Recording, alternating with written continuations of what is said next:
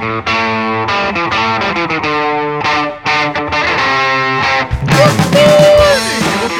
Much Scrolling for April 15th, 2020. I'm Steve Fodor. I'm Chip Hessenflow.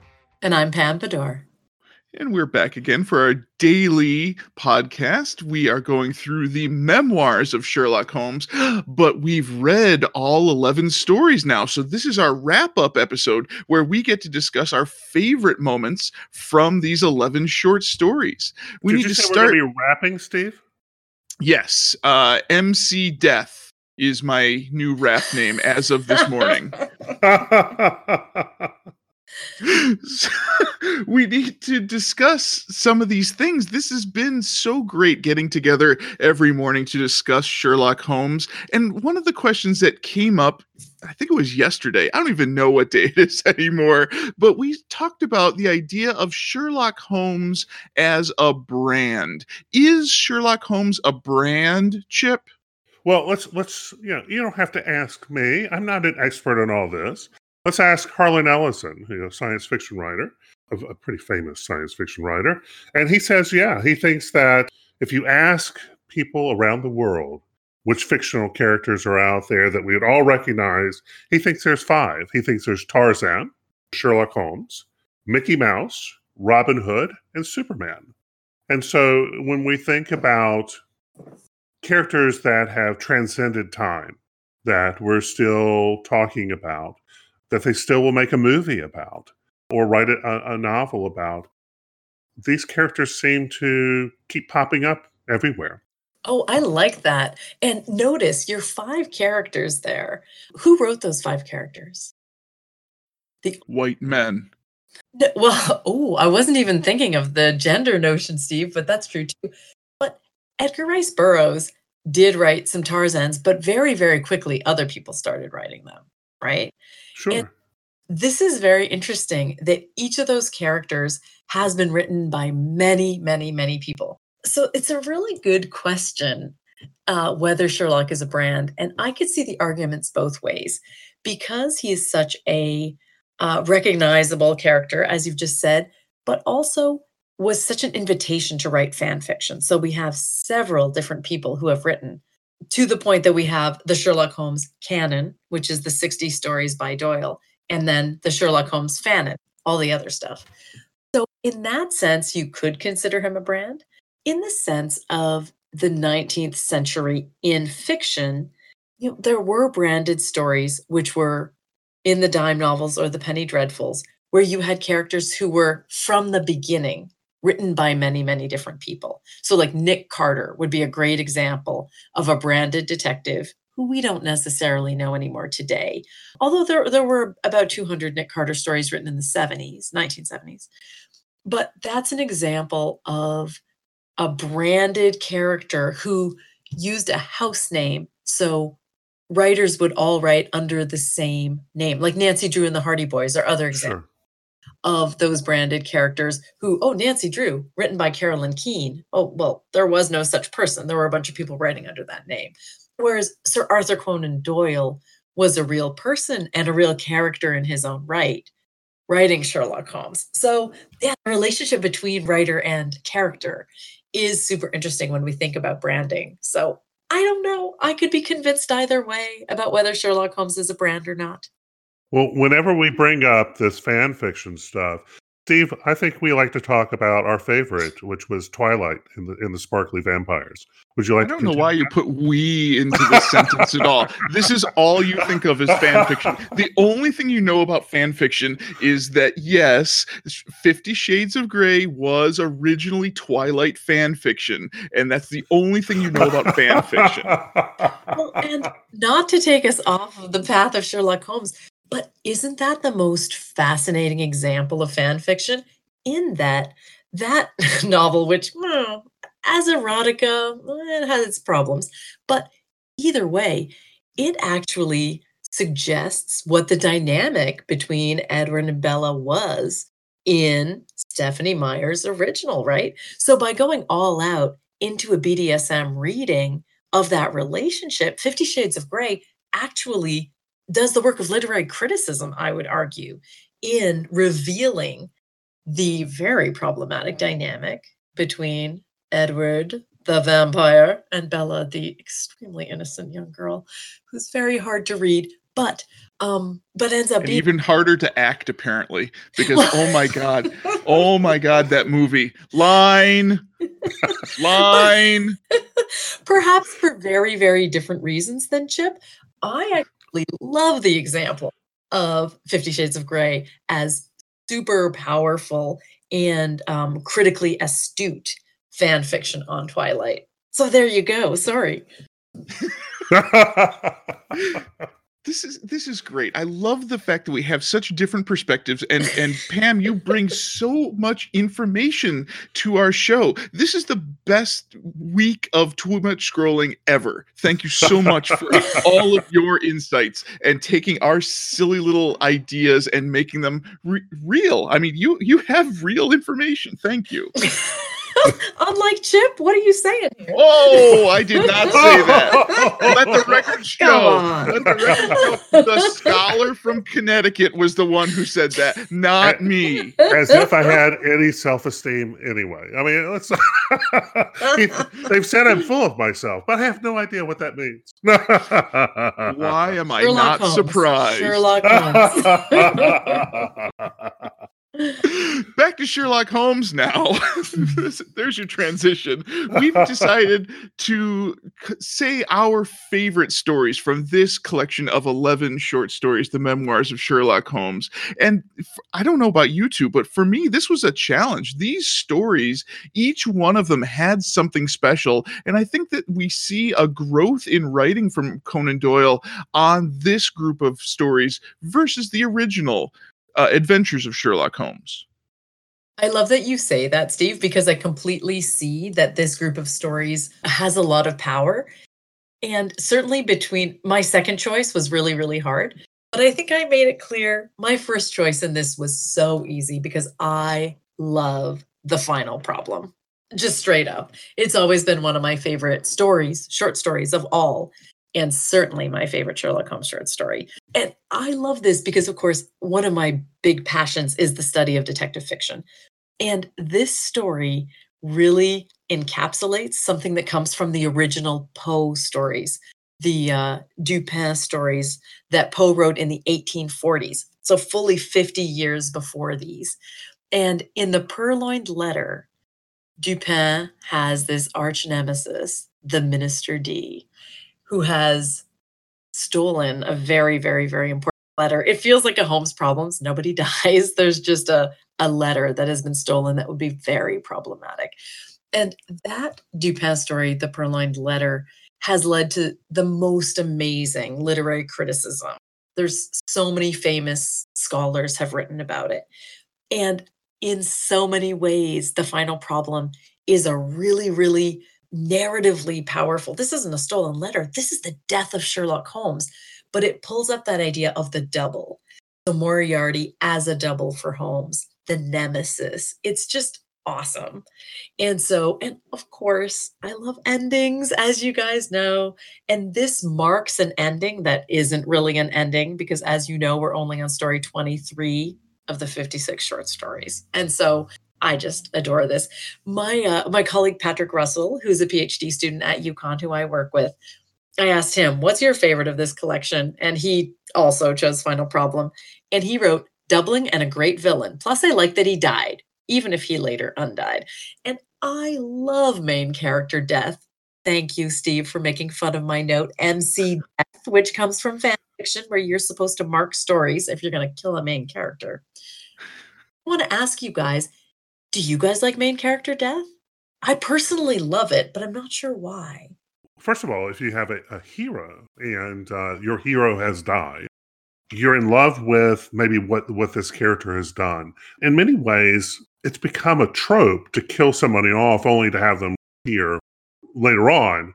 But at one time, I mean, Yes. the final death is the final death. It creates a marker in the history. Even if the story moves on, that character's death is important. For me, of course, I think of Doctor Who because that is a series marked with the death of the main character every couple of years.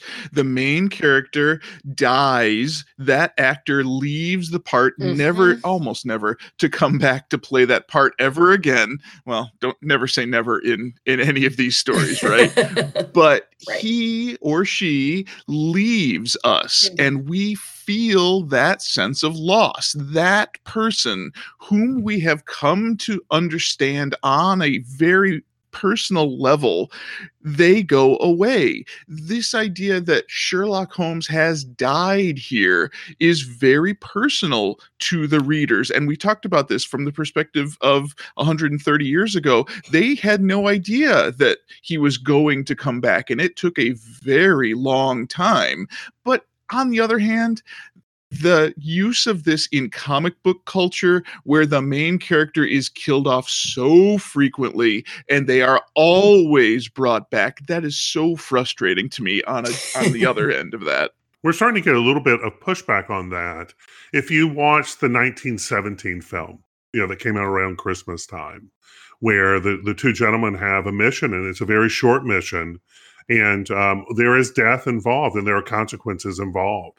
I don't know how much I want to get into spoilers of that. If you haven't seen that, there was a fight back on this trope, the main character passing, and the story kind of going on. I completely take the point that sometimes it doesn't have so much power. But at the same time, when we think about Sherlock Holmes or lots of other main characters, think about the fact that people cry when Sherlock Holmes dies. There's something about that that's so amazing that people talk about it, people get distraught about it. Sherlock Holmes is a bunch of words on a page, right? There is no Sherlock Holmes, just a bunch of words on a page. So the fact that those squiggles, those typographic symbols can actually give people real, legitimate, genuine emotional responses. That speaks to the power of literature. Absolutely. Right? Power of the story. So, I mean, it's good stuff. Real good stuff. Well, let's bring it beyond that. This is written for the masses. So this is a shared experience with people who are wealthy, who are poor, basically someone who gets a copy of it that's able to read it. This becomes a shared experience. Steve, very similar to maybe how Darth Vader reveals himself to be Luke's father. And all of a sudden, everybody has spoilers, this gasp. Chip. You have to say spoilers Wait, before you say Darth stuff Vader like is that. Luke's father? Well, I remember how much when I was a young kid, when I think it was in elementary school, and we're having this conversation, and we're going over and over and over again. I can only imagine what this must have meant to people in the 1890s when they get to this. And all of a sudden, between the dinner table, to be over at the local men's club or the local bar, or wherever they were, the ladies' luncheon, whatever that thing was at that time, where a large group of people get together, you could immediately say, "Well, did you read this story? What do you think?" And everybody's got something to weigh in on it. So it becomes, it's the power of reading the top 10 novel on the New York Times bestseller list. You have something that connects you to a whole group of people. I love that. Okay, so this had a huge impact. Doyle was receiving letters from people. I mean, basically, very emotional letters on this. It certainly was the big reveal, probably of this time. That's right. So I picked the best of the great short stories in this collection. What did you guys choose? Fine, you win. I got here first. I think I stated it when we were talking about A Study in Scarlet. Yeah, probably. Or Scandal in Bohemia. I think I mentioned it the first time. Oh, this is good, but it's not my favorite. That collection. Chip, what did you choose as your favorite of this collection? I picked The Adventure of the Musgrave Ritual. And I did it for a number of reasons. One, Doyle was kind of showing off a little bit because I'm a writer. Let me show you how well I can write. This was a story within a story. The butler did it. Of course he did it. Because, it's a trope now. And, Sherlock has attended college. there's a whole set of ridiculous clues that's left in this. So he has to, you got to decipher the set of clues to be able to get to where the treasure's held. Of course, there's a dead butler there, and then you also have the sense of royalty that's there. King Charles, when he was escaping England, left this set of clues with a gentleman, because one day he's going to come back and rule again, and it didn't quite work out. So I love this that Doyle is certainly working with the standard story, the regular story. There's a treasure. They're going to have to do it. They're going to have to solve it. But he's also saying, hey, listen, if I'm going to have to write this, I'm going to have some fun with it. And I'm just going to show you how skilled I am at my craft, my writing craft. And I really think that he did a fabulous job here. Yeah, I like that one a lot too, for all those reasons. And also, what about the young maid? That was interesting too. Yeah, this was our Welsh character. Remember, we discussed the Yes. fiery habits of the Welsh women and how you don't want to cross one. And yeah, that is definitely a part of this trope. All right, Steve. Now that I've released my favorite one, you're going to have to tell me, what is your favorite one for this collection? I had a real hard time choosing between these stories. There were some really strong parts of every single one of these, but I think The Yellow Face is my favorite tale here because there's so many great messages about how important family is. This is the story of a good man who really has a great relationship with his wife, and suddenly she has a change in her, and he can't get her to express why she is doing things differently, why she is speaking differently. And so he goes to Sherlock Holmes desperate to rekindle that relationship with his wife, and finds out this terrible and at the same time beautiful history of this woman was in Atlanta, Georgia, married to a black man in America, which was completely illegal. He died. She came back to England and started a new life. But she has a daughter who is now a part of the picture, has come to England, and the woman is so happy to have this girl in her life. It's so important to have family, but at the same time, she still has this stigma of the legal issues involved in a cross-racial relationship. And actually, this was my husband's favorite because of exactly that issue, the complex representations of race. Because, of course, miscegenation, the marriage between black and white, is not illegal in England.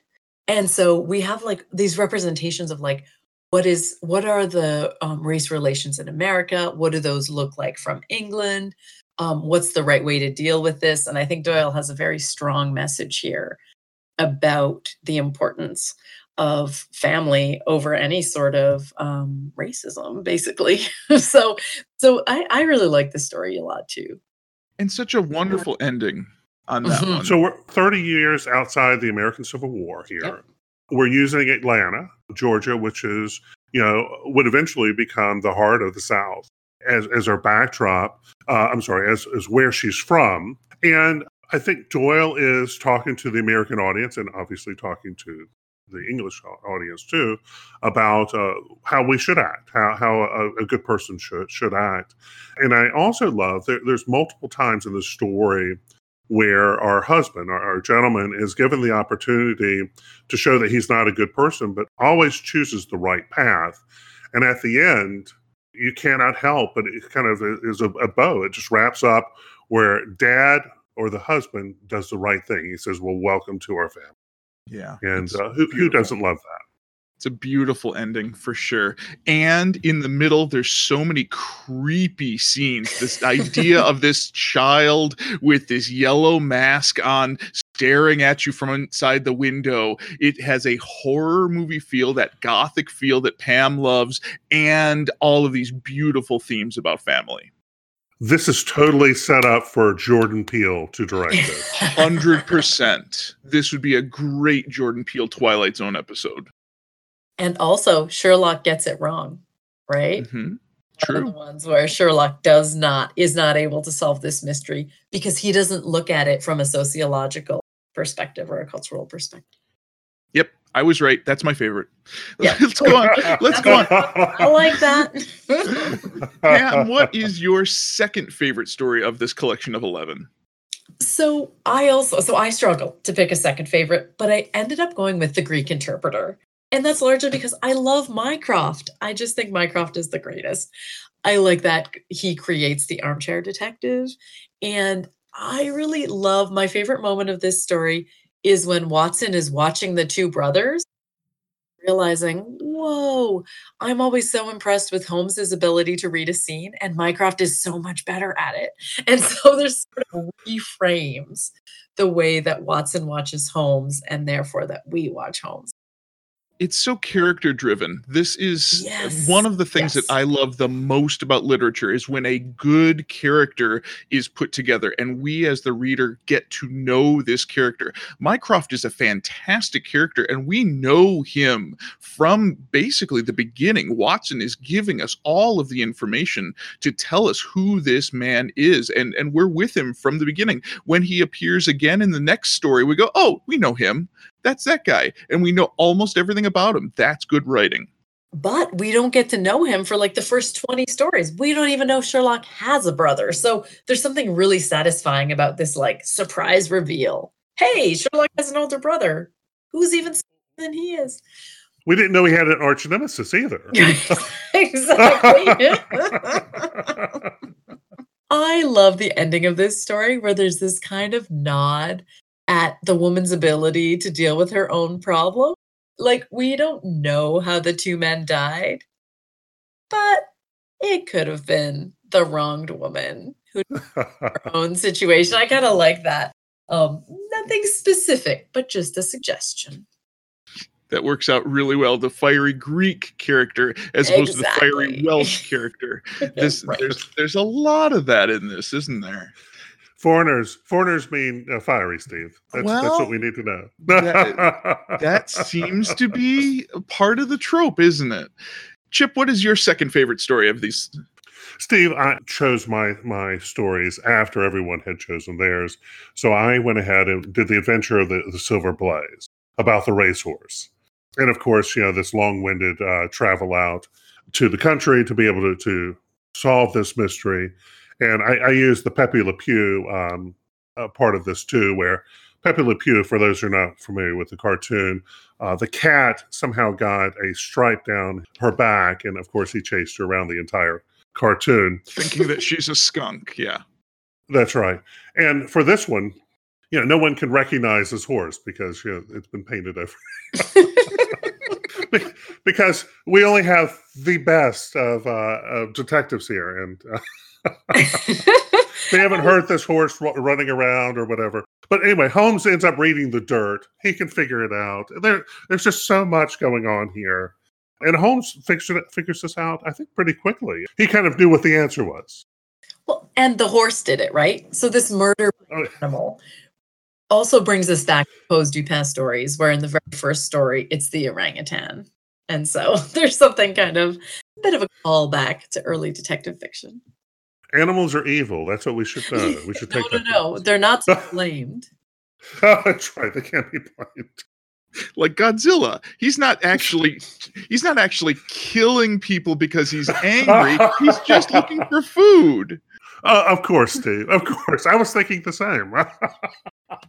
I love kaiju films. How about you, Steve? What was your second?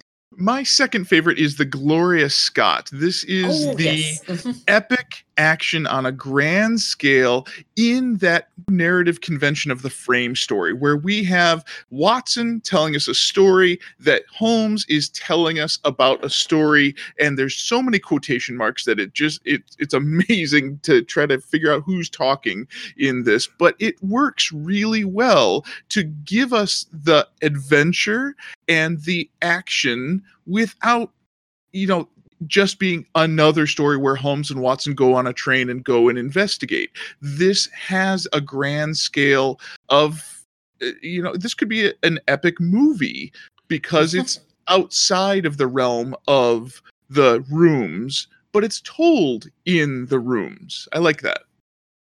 Yeah, I like. I'm that going to too. go with you. This frame story just seems so interesting. It seems like it is an exercise in trying to create clarity on something that, could easily just get mucked up. And he just does a really, really good job at doing that. And once again, just he's being playful. I'm a writer. Let me show you what I can do.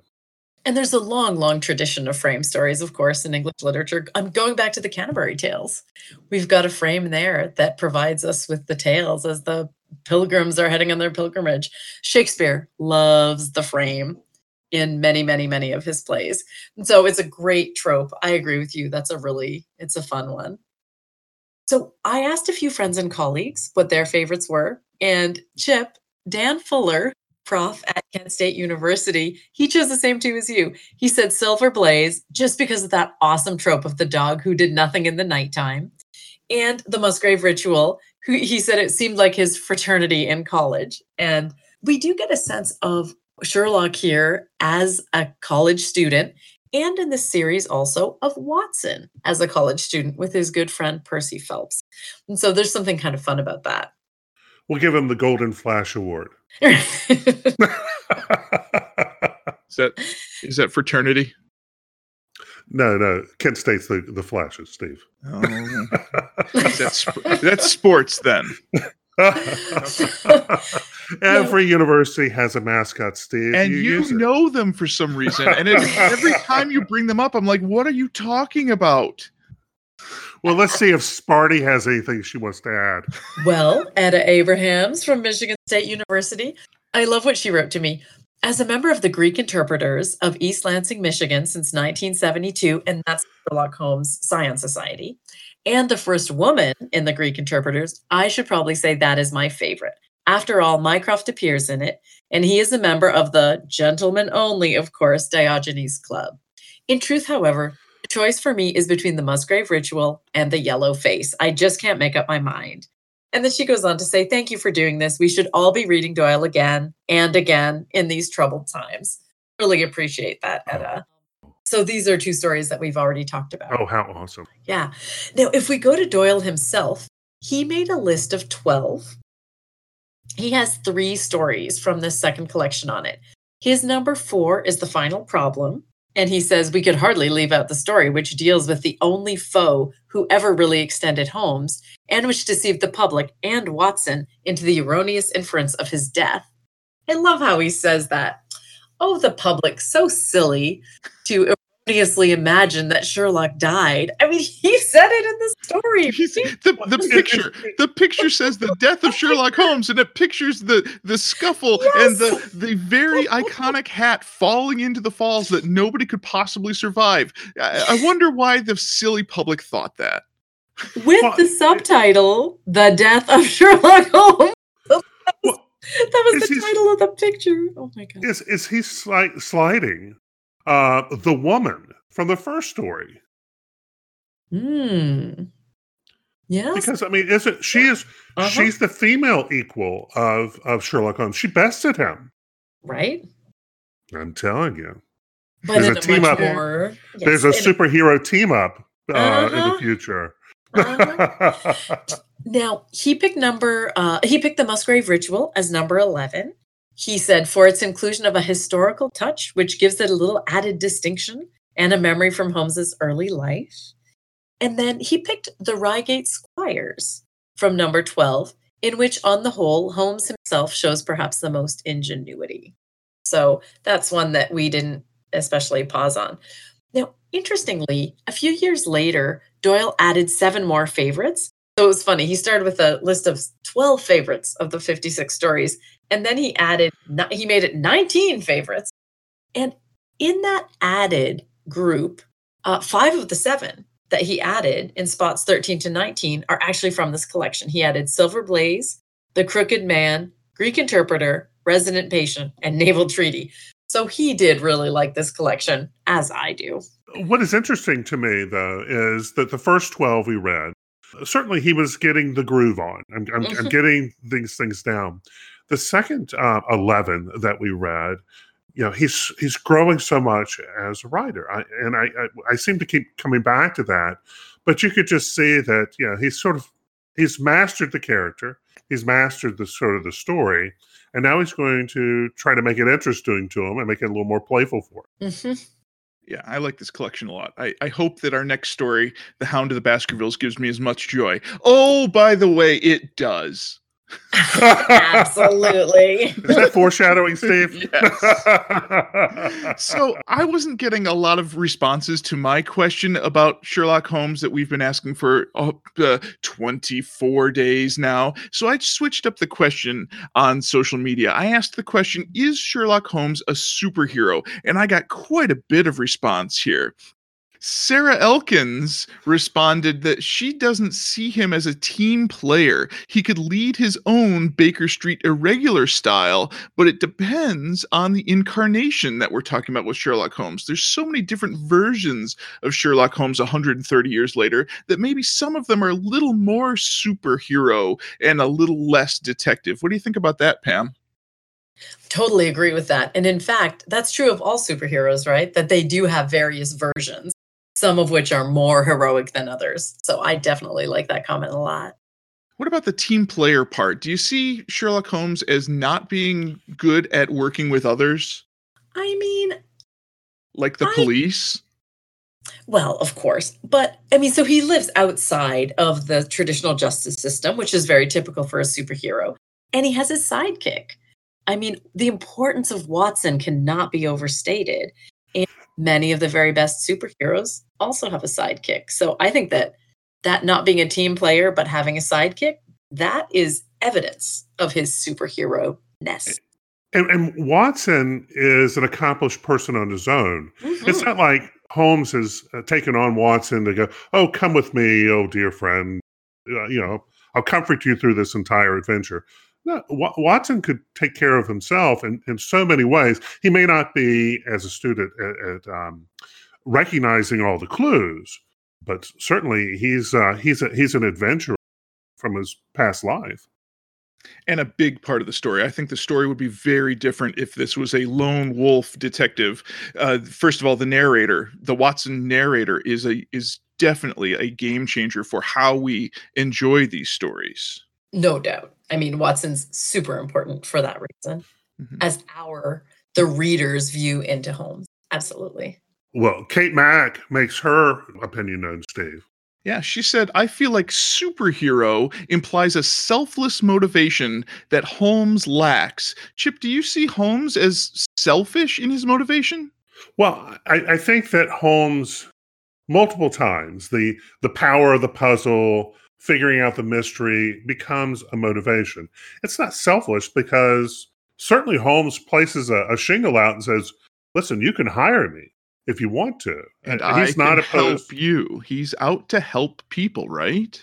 Sure. And I don't think that's necessarily wrong. I mean, he's got a skill. In fact, one of the stories, I think it was one of the parents, the father said, oh, you should do this for a living, basically planting the seed that you have a unique set of skills, like Liam Neeson does, and he should use them. Yeah, on the right. Squire didn't say that, but yeah, okay. Now, I'm really intrigued by Kate's comment. I mean, I wouldn't say that Holmes is selfless, but I think he's pretty committed to a notion of justice. But, like he does say in The Final Problem, that he's willing to die if he can take out Moriarty because of the massive criminal empire that Moriarty runs. At the same time, he often works outside the justice system, right? And, I mean, again, I think that's typical of superheroes. Maybe doesn't tie in perfectly with selfish or self. Jonathan Stilts said the Guy Ritchie films could be interpreted as showing Holmes's brain being so superior that time slows down from his perspective. That might make him a superhero. That is his power, Steve. The power of the brain, the mind power that he can perceive things that other people, normal, average humans can't. And I don't know if you guys have seen the TV show Psych. Mm-hmm. I have not. I think I only watched because the Twin in Peaks episode though. So go on. oh, which was great. But that is a show that is very much owes a great deal to the Holmes Watson relationship. I like that show a lot. The first several seasons were good. It perhaps went on a little longer than it needed to. But in that show, just as in the Guy Ritchie films, they actually do a little bit of a slow motion thing as you see the detective interpreting specific clues, noticing, the speck of dirt on someone's shirt cuff or whatever. And so I agree with that comment a lot, that there's something almost supernatural about Holmes's Holmes's perceptive abilities. Now, Paul Lee, his comment kind of plays right into what we've been discussing. He says Holmes is a Hawkeye level superhero, which basically, if you think of the Avengers, the movie. So Hawkeye has a super sharp ability to use his hand-eye coordination to hit a target with a bow and arrow or any type of projectile to be able to reach a target. So I think that there's something there that Holmes is kind of a Batman. I mean, that would be the current version of, or some interpretations of Batman as the ultimate detective. And my childhood friend Frankie Palmisano said that we should read Gotham by Gaslight, the comic that came out in 1989. And therein we have Batman in the Victorian era, right in the same era as both Jack the Ripper and Sherlock Holmes. And we see him in that role that might straighten out some of our idea of Batman versus Sherlock Holmes as the world's greatest detective. Well, there we go. I'll have to check that out. I have not read that. Thank you to Frank. There is also a movie version of that came out in 2018 that sort of takes that story. But if you've watched any of the DC comic book cartoon movies, it's not exactly the same, but it tells the story. David Fisher says, I think he could fit in with a team like the Vice Presidential Action Rangers from Futurama, trying but failing to protect the timeline. Are you familiar with the Vice Presidential Action Rangers, Pam? I'm not. That sounds awesome. I love anything with timelines. So that sounds like another great suggestion for me. You can imagine that the team of vice presidents are not exactly the best characters to solve anything, but they come together and they try to protect the timeline. Well, wasn't there a Saturday Night Live bit about the ex-presidents who get together, they're the superheroes, with Reagan and Bush and Jimmy Carter? I think there was. I love how of course there's a Saturday Night Live reference for this. It's a program I don't watch, Steve. I am well aware, sir. Our comics expert, Mark Brett, replied, he thinks that Holmes meets the criteria of superhero. He lacks a lot of the trappings of the genre, like a secret identity, but otherwise, yeah, he could see how Sherlock Holmes is a superhero. Oh, Mark Brett is such a gifted writer. If you haven't read Dork 40, you should.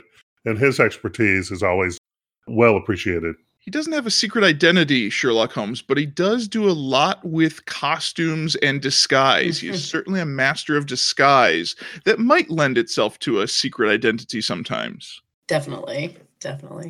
And our good friend Michael Albright from Down in Front, he gave us a great answer to this question. He said this is related to a conversation that he had recently. Batman is the crossover between superhero comics and what he's adapted Grant Morrison's term costumed adventures to describe. Holmes is closer to the Shadow, Zorro, and the Scarlet Pimpernel than he is to the likes of Superman and Captain America. How interesting is that? To think about those other era detectives and investigators, the Shadow, not to mention the adventurers, Zorro, and the Scarlet Pimpernel. Now, I think from my conversations with Pam, we know that Sherlock Holmes is pre-pulp, but eventually, within 20 to 30 years from there, we're going to start moving to the pulp adventures, and that's exactly, I think, what Albright is talking about. Zorro, The Shadow, certainly pulp era writings. And I love that this whole conversation about whether or not Holmes is a superhero It fits exactly in with the question of what is the appeal of Sherlock Holmes? Because one of the ways that Holmes appeals is, in fact, that he is that one of five recognizable characters, that he does have superhero characteristics, even though he might not be 100% contained within the superhero world. And so I like that. I think this fits absolutely into some of the reasons that we really love Sherlock Holmes, even 130 years later. Well, I'm going to take this in a really kind of meandering way. Steve, if we went down to Disney and we went to, was it Hollywood Studios where the new Star Wars exhibit is? Um, don't they have a program where you sign up as a character and you are given a mission to accomplish while you're on the theme park? It's not open yet, but in the future, in the very near future, when we get out of this social distancing that we're in the middle of, yes, they are opening a hotel where you check into the hotel, you get your room key, you get your room assignment, and you get your character assignment. And you have a mission to complete in your stay in the hotel. There are other characters whom you have to meet to get information to complete your mission. This is live action role play, LARP, and they are going to have a lot of my money when they open that hotel. Well, imagine, we all take a trip. Pam, you and I, we're heading off. We're going to go to London. We show up on Baker Street, and all of a sudden you're assigned a role, and you have to go around London solving this. It seems like somebody like Sherlock Holmes lends itself to having, one of us or all of us play that role, that solve that mystery. And this comes back to the issue of fair play that we talked about before as well. This notion of the stories inviting the readers to compete, not with Holmes, but with Watson, as they look at these stories and try to figure out what the mysteries are. And we are all failures. We all have failed when we come to Sherlock Holmes. We got the ones He's the best. We got the ones where Doyle gave us enough information that we exactly. knew. There were those college Jeopardy stories that where we knew the answers and we felt good about ourselves. But yes, absolutely. But of course, the mystery writer is withholding some pertinent information so that we stick with the story. And boy, did we stick with these stories. This is a great collection of mysteries and puzzles. And what a great diversion from where we're at, stuck in our basements all day long with nothing to do. These puzzles work really well. I hope that everybody out there is working along with us, reading along with us, and I hope our discussion has been something that you look forward to each morning. Yeah, so it's been very special to me. I'm a person who has not read these. These are my first go through as far as these stories are concerned, which for a group of people, both of you have, this is at least one other time you've read these. It's been kind of special. Thanks for brightening my day. And for our listeners, I want to thank you for all the input that you're putting in. And I know that the coronavirus is certainly a very trying time for us, and we wanted something that would allow you to escape at least for a half hour each day and kind of enjoy these stories with us. Yeah, and this has been so much fun for me. One thing that's been really a pleasure for me is that as we do the pod every morning, then I actually go and over dinner, I tell my kids the story. And it's become such a ritual. And they're funny. They don't want to read the originals, even though they're perfectly old enough to. They want to hear my version of it. And so I make it funny. And we just have such a fun time going through these stories as a family. That's wonderful. That is, I hope that everybody out there is getting as much out of it as we are. This has been wonderful. We are going to continue. We're going to go on to The Hound of the Baskervilles, which is the next story that Conan Doyle wrote with Sherlock and Watson, and one of my favorites. I love The Hound of the Baskervilles, and I look forward to sharing that with everyone. We would love to hear from you. What's making you happy? Are you enjoying this? Are you going through a ritual and discussing these stories on your time while we're discussing them every morning here? We would love to hear from you. Follow our hashtag TMS Sherlock Holmes for all of that feedback from around the world. And tune in tomorrow. Chapter 1, we're doing a chapter a day. So the way this was originally presented was you'd read a chapter a month for 15 months. So we're going to read a chapter a day, Steve. And then 15 months from now, we'll be out of social distancing. Is that what you... No. Well, that's the hopes. We're going to go daily. 15 days. We'll get through this book. It's been wonderful. I want to thank you again for listening to Too Much Scrolling. I'm Steve Fodor. I'm Chip Hessenflow. And I'm Pam Bedore. We'll see you in the future. Release the hounds!